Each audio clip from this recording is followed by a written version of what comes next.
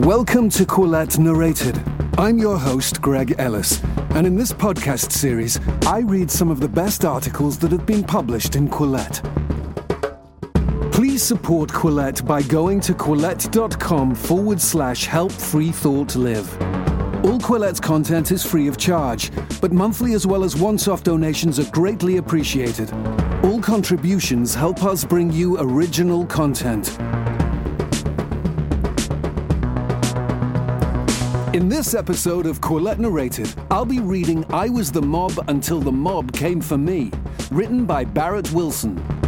It was published in Quillette on July 14th, 2018.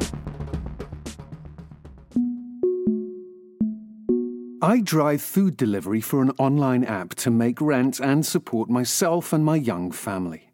This is my new life. I once had a well-paid job in what might be described as the social justice industry. Then I upset the wrong person, and within a short window of time, I was considered too toxic for my employer's taste.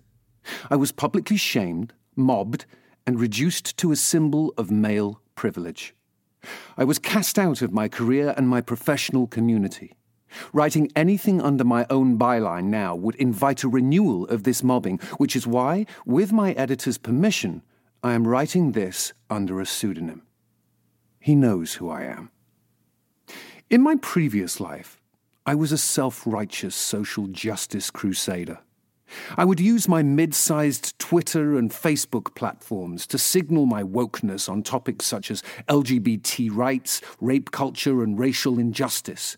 Many of the opinions I held then are still opinions that I hold today, but I now realize that my social media hyperactivity was, in reality, doing more harm than good. Within the world created by the various apps I used, I got plenty of shares and retweets, but this masked how ineffective I had become outside, in the real world. The only causes I was actually contributing to were the causes of mobbing and public shaming. Real change does not stem from these tactics. They only cause division, alienation, and bitterness. How did I become that person? It happened because it was exhilarating. Every time I would call someone racist or sexist, I would get a rush. That rush would then be reaffirmed and sustained by the stars, hearts, and thumbs up that constitute the nickels and dimes of social media validation. The people giving me these stars, hearts, and thumbs up were engaging in their own cynical game. A fear of being targeted by the mob induces us to signal publicly that we are part of it. Just a few years ago, many of my friends and peers who self-identify as liberals or progressives were open fans of provocative stand-up comedians such as Sarah Silverman and shows like South Park. Today, such material is seen as deeply problematic or even labelled as hate speech. I went from minding my own business when people told risque jokes to practically fainting when they used the wrong pronoun or expressed a right-of-centre view. I went from making fun of the guy who took edgy jokes too seriously to becoming that guy.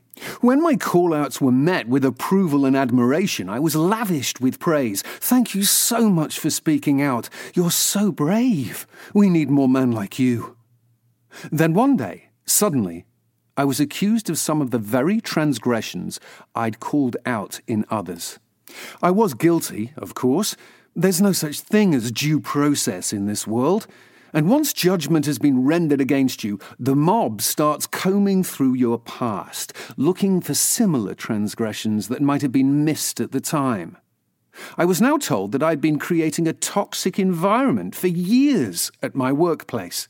That I'd been making the space around me unsafe through microaggressions and microaggressions alike.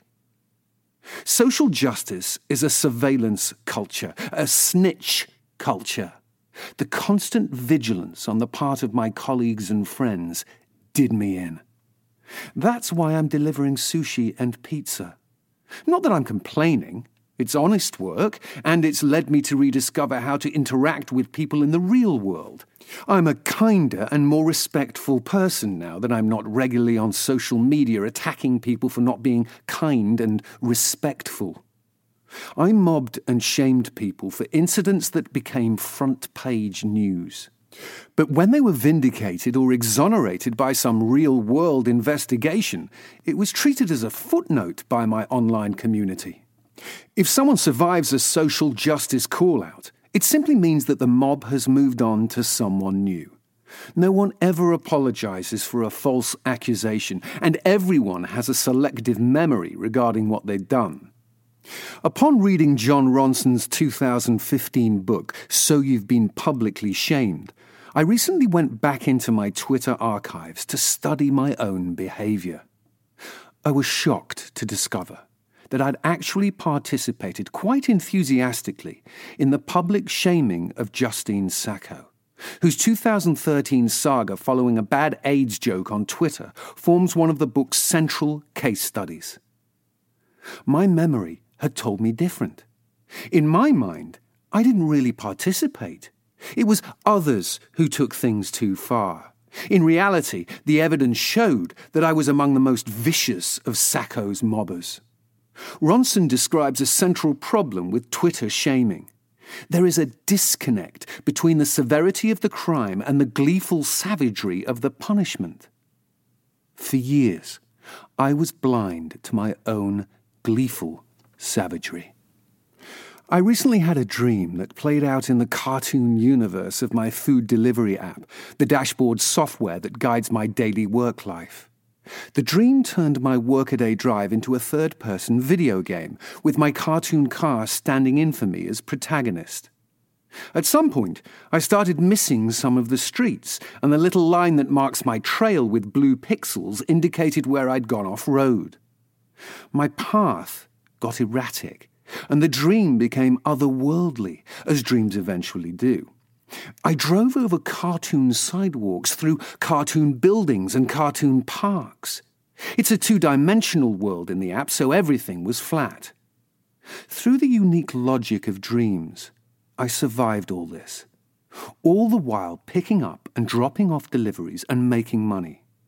In my dream, I was making progress. As my REM cycle intensified, my dream concluded.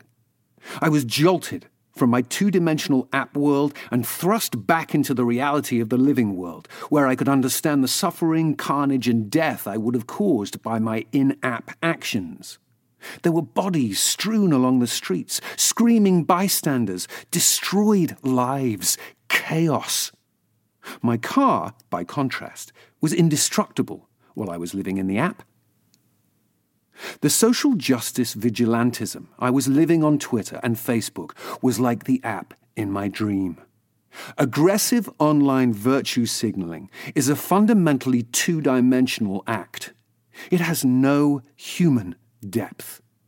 It's only when you snap out of it, see the world as it really is, and people as they really are, that we appreciate the destruction and human suffering we caused when we were trapped inside.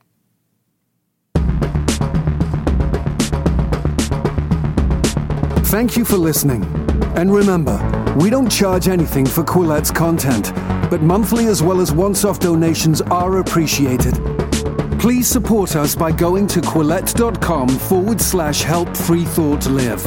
All contributions, however small, help us bring you original content.